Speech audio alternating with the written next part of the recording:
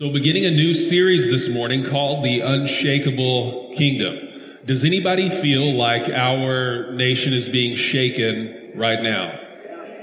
Those of us who have been in Texas for most of our lives probably have never experienced a significant earthquake. To have really been in the middle of that, you probably will have to have come here today from somewhere else at some point. One of the things you may not know is that Texas actually has an earthquake every few days or so.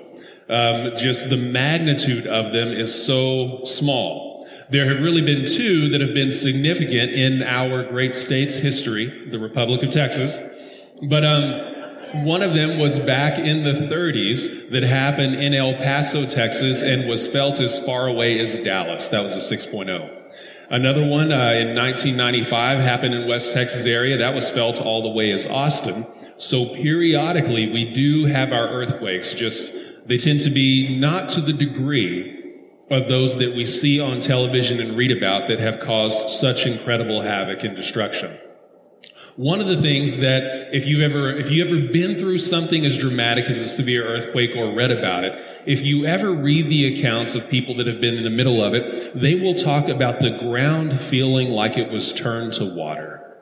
That it was so much upheaval. It's twisting and turning, and you will see if you ever watch videos of it, people literally not able to stand. They can't hold on to anything because everything is moving with it. In fact, one story I read this week of the big Mexico City earthquake years ago, a lady said that the buildings around her were being torn as if they were made out of paper. That's what it is like when the shaking is severe enough. We're in a period of time right now where nationally, with so much unrest, there is so much shaking that it's actually severe enough that pretty much everybody feels it. If you don't feel a little bit shaken right now, it's probably because you just don't care.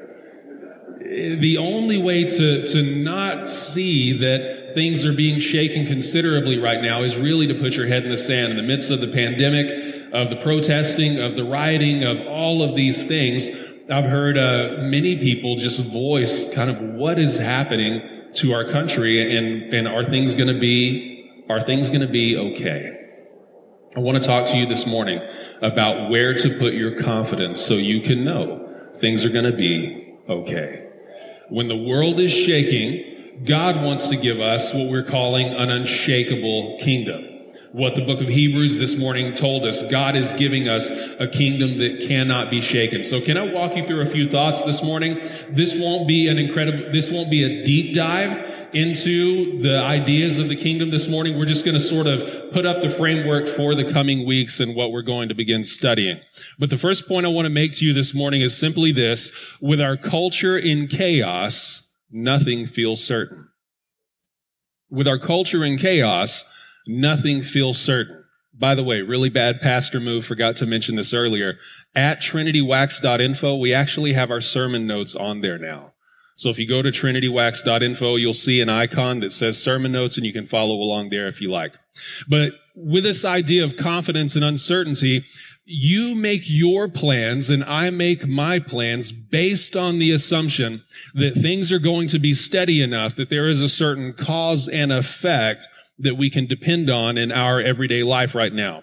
That I project tomorrow based on today, how things are going today, what I am doing today, and generally feeling that tomorrow's in God's hands. Things are going to be reasonably stable, but we're actually in a time where stuff is still in God's hands, but stuff is shifty enough where it's hard to forecast. I've never seen so many internet prophets kind of go radio silent a little bit. Prediction is difficult right now, unless you're really speaking from the mind of God. But if you were banking on certain things coming forward, if you are a college student and you're returning to Southwestern this year, you are no doubt hoping to return to familiar rhythms and ways of doing things, and you're looking forward to that. If you're brand new at Southwestern this year, this is probably not the way of going about college that you anticipated, of being quarantined and not being able to hang out here and not being able to hang out there. We're just in a time where nothing in specifics is certain. So where do we find stability? Number two is this: When we trust in things that are shakeable, our confidence is shaken too. If you trust in things that are shakeable, your confidence will be shaken too. And one of the things that Scripture is always trying to tell us is, hey, you are aliens and strangers in this world. Don't get terribly dependent or comfortable with anything as needed in this world. In fact, we went through the book of James, and James says, I think in chapter 4-ish, where he says, look, you guys who say, tomorrow we're going to go do business here, we're going to do this there, we're going to make these big plans. And James says, you don't even know what tomorrow is going to be for you. Instead, you should say, if the Lord wills, then we're going to do this or that. In other words, James is telling you, and he's telling me, always keep in mind, this world is shakeable. Keep in mind the unshakable will and kingdom of God, and bank on that and put your confidence there so that you cannot be shaken. Scripture's always reminding us everything here is temporary. Don't get too at home. Scripture would say the world is fallen, so don't be too terribly shaken whenever it actually feels like it's falling apart, because there are going to be seasons where that happens. One benefit, next point, is that our world, whenever it is shaken, that exposes faith in idols. One benefit of our world being shaken is that it exposes faith in idols. And you can always tell if something is an idol in your life by how devastated you are at the idea of losing it. If you feel like if you lost a relationship, if you lost him or you lost her, you would be over. If you feel like if you don't get this job, if you don't get this grade, if you can't look forward to this particular future, if you feel like it would all be over unless that thing delivers, there's probably a pretty good chance. I mean, that is the picture scriptural definition of idolatry, because we're depending on created things to deliver what only God can deliver, which is ultimate confidence, ultimate assurity, ultimate peace. We are made, you are made, I am made to build our lives around something. None of us will live our life not really caring about anything. We will all be devoted to something. And so Scripture is trying to get across to us that something should be the kingdom of God, because nothing else is great enough to sit on the throne of your heart. Well, there's an author by the name of Herbert Schlossberg. Great name. Everyone say that with me. Schlossberg. But he says anyone with a hierarchy of values has placed something at its apex, and whatever that is the God he serves. Everyone who cares about anything cares about something the most. And whatever it is that you care about the most is the God you serve. That's why as parents, we can idolize our children and the future we want for them. And we can not just be worried about them as parents, but we can feel like we ourselves are utter failures, or we just can't live if they don't do what we hope to see them do. Well, we can't make an idol out of our kids. We can do that with our spouse. We can do that with our job. Anything that is of ultimate importance to you, that is your object of worship. And unless that object is God, then we have an idol. Does that make sense? Hebrews 12:27. This expression, yet once more, indicates the removal of what can be shaken, that is, created things, so that what is not shaken might remain. It can be good if things are shaken, if we're holding on to an idol that we need to let go of. So number 3 is this. Could it be that our tendency is to want just enough of God to bless our own agendas? Could it be that our tendency, human tendency, is to want just enough of God to bless our own agendas? Jesus told you and I, he said to seek what? The kingdom of God? To seek first the kingdom of God. You're all like, that's a trick question, isn't it? I'm not going to say it. To seek ye first the kingdom of God, and everything else would be added to us. But sometimes we're tempted to try to add in the kingdom of God and just pursue other things that we've decided are most important. And Scripture would say, absolutely don't do that. Don't just add in God to your agenda. I've just finished recently kind of 2-month study or so through the book of Jeremiah. And that is tough to walk through. Not just the book, but watching what is happening to the nation of Israel as God sends them people, calling them out, trying to point them back to God, and they just won't hear it. But Israel felt like they were going to be just fine because they had the temple. It was like, nothing's really going to happen. We are blessed and highly favored. We're God's people. And so just stop raining on our parade, Jeremiah. And the Lord actually says this. He says, this is what the Lord of armies, the God of Israel, says. Do not trust in deceitful words chanting, this is the temple of the Lord, the temple of the Lord, the temple of the Lord. In other words, God to them had become a mantra, like a thoughts and prayers kind of thing. And so whenever they were threatened or whenever life was hard, they had a thing they would say, a chant. This is the temple of the Lord, the temple of the Lord. And then they would just kind of go about their days. And Jeremiah is just kind of saying, you can't just say things and expect that to happen, which makes me think of The Office. In The Office, there's the manager of this paper company. His name is Michael Scott, notoriously bad with handling his money. And he is told, given some shaky advice by a guy that knew nothing about it, that the way out was to declare bankruptcy. It's a start over. It's a get out of jail free card. It's just going to be just declare bankruptcy. All of your problems will go away. And so Michael Scott, with all of his brilliance, thinks that sounds like a good idea. And he walks out of the bank room into the office and goes, I declare bankruptcy! One of the accountants talks to him later and goes, you know, you can't just say that and expect anything to happen. And Michael Scott says, I didn't say it, Oscar. I declared it. And there's some jokes to be made about spirit-filled Pentecostal people there. I didn't just say it, I declared it. I decreed it. And we just have to be sure that as we are declaring and decreeing, we are seeking first the kingdom of God and not just trying to have a splash of God onto whatever we want to do anyway. Right? And so God tells Jeremiah, as he's speaking through him here, he goes on and says, instead, if you really correct your ways and actions, if you act justly to one another, and God says, if you really try to live like my people, I will make you unshakable, but you can't just add a dash of the temple of the Lord to whatever you want to do and think that everything is going to be okay. That's true on a personal level, and it's true on a national God bless America level.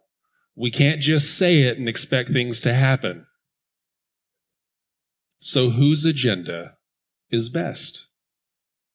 Everyone has an agenda. Whose agenda is best? Whether that's personal, your agenda versus God, if the two are not compatible.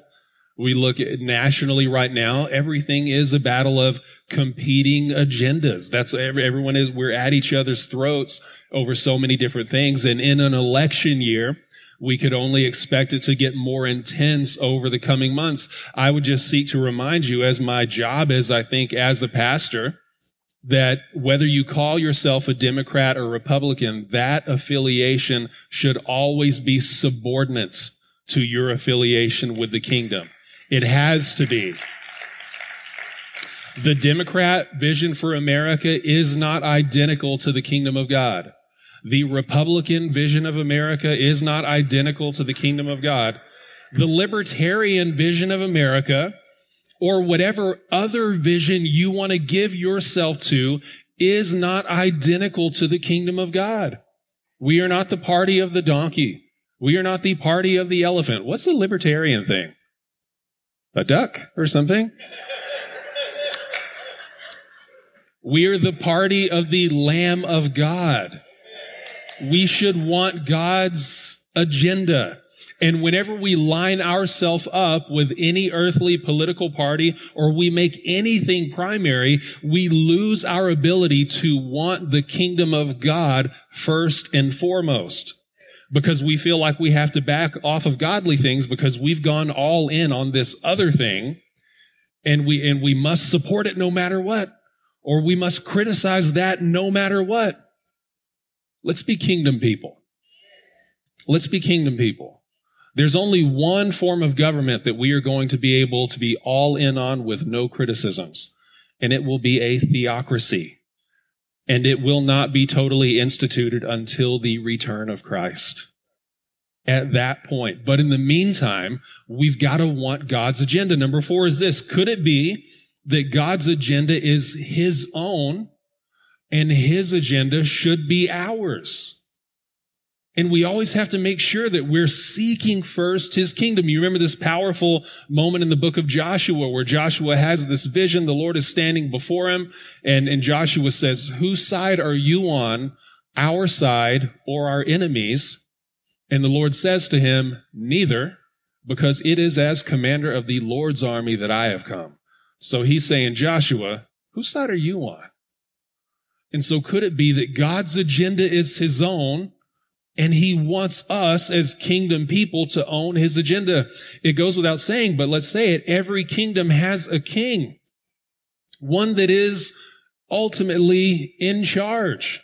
When you're talking about men, that's always a little, I'm not so sure about that. But whenever you're talking about God, he is trustworthy and most qualified to govern the universe. And so he has always wanted you and I to be kingdom people and to live from that. If you remember, like if you go back and read Genesis, the early chapters, God says, let's create man in our image and let them rule. From the very beginning, God is using like kingdom language. Let them rule. And we can only rule rightly if we're submitted to the agenda of the king. If we want what God wants, then we'll do what God wants. So we've always got to want to seek first the kingdom of God and his what? Righteousness. We've got to want what he wants, because then we can be sure that we will want the right things. We don't just want to do things and ask God to bless it. We want to do what God would bless. And if we're doing that, we can be sure, since we are receiving, verse 28, a kingdom that cannot be shaken. Let us be thankful. So in your areas of service, in your areas of influence, work, school, friends, whatever, God actually wants you and I to be totally consumed with introducing his kingdom into the midst of those things. And you may be thinking, doesn't that just sound a little too like overly zealous? Will that not make me the weird guy at work? Well, I guess you can do it weirdly, but you don't have to.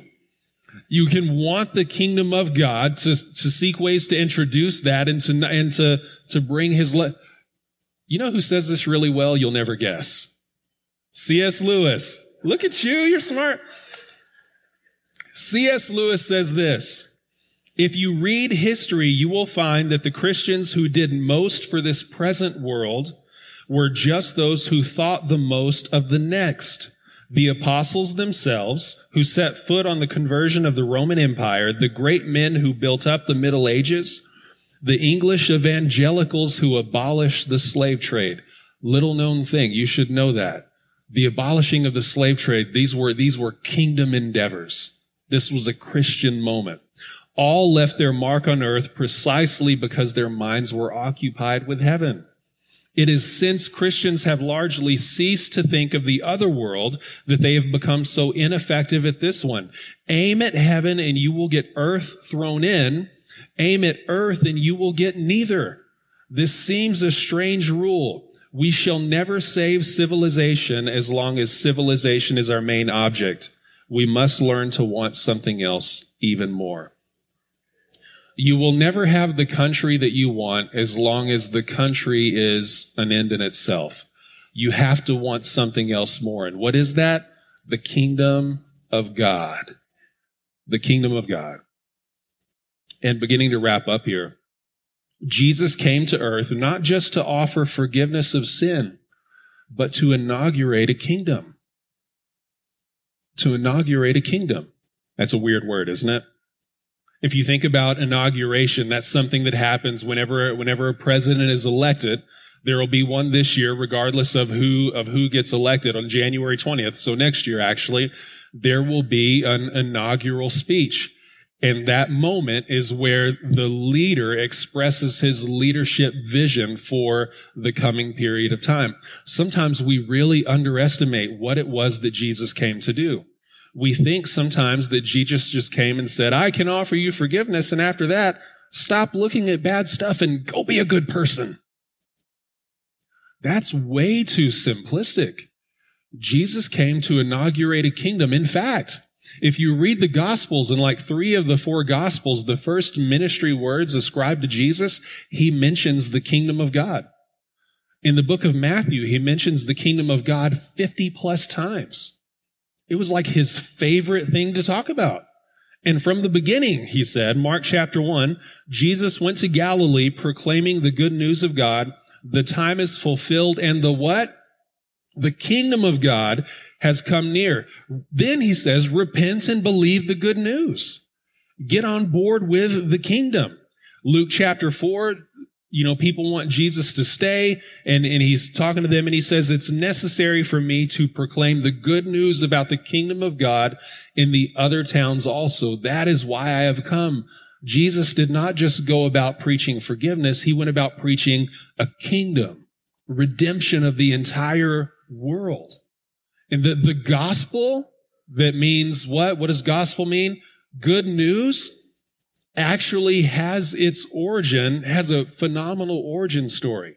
In 31 BC, history lesson in closing, those of us who ever heard of Julius Caesar, or you went through any plays or did any reading about it, you know that the assassination of Julius Caesar just sort of plunged the Roman Empire into anarchy. And so sort of 2 powers rose up out of that, and 13 years of civil war ensued between Octavian and Mark Antony. And so you've got these 2 armies that are in each other's throats, seeking to win position for the empire. And it goes on and on and on and on. And everything culminates at the naval battle of Actium. And so these 2 navies are at each other's throats. And finally, a decisive blow is dealt. And so Octavian ends up winning. And so out of that, forerunners are sent throughout the empire, and the city of Rome that has been sort of on this knife's edge, which way is this thing going to go? How's it going to end up? And Octavian's forerunners come in and say, good news, Octavian is triumphant. And so as they came in, they're proclaiming, that's where this term for gospel actually came from, declaring like a king has been victorious, and now everything is going to be different because of what has happened. But everything didn't get different overnight. It was actually 2 years before Octavian came back to the Roman Empire. He had to go and do these sort of mop-up battles everywhere. But that period of time, those 2 years, people are just sort of living by word of the good news of something dramatic that had happened, and everything was going to be different as a result.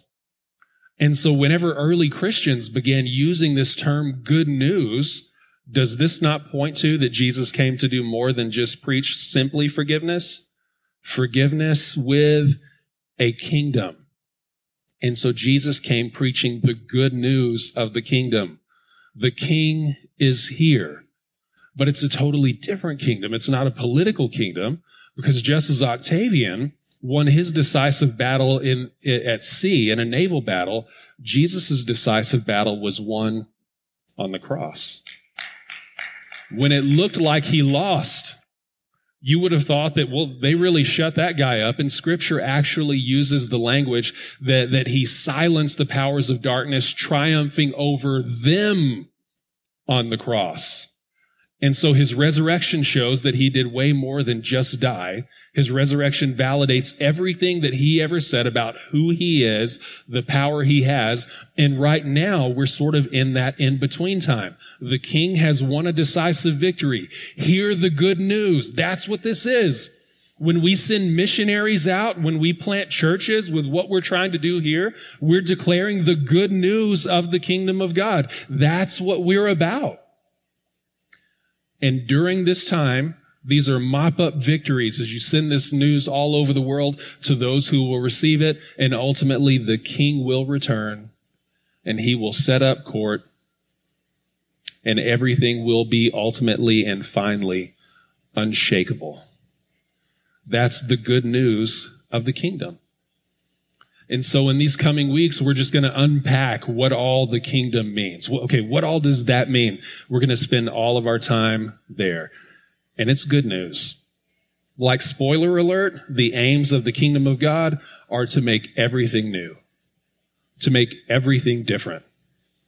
That's what the kingdom of God is about. That's what we're about. The final thought is just this. Since God's kingdom is unshakable, we can have unshakable confidence in his words. Since God's kingdom is unshakable, we can have unshakable confidence in his words.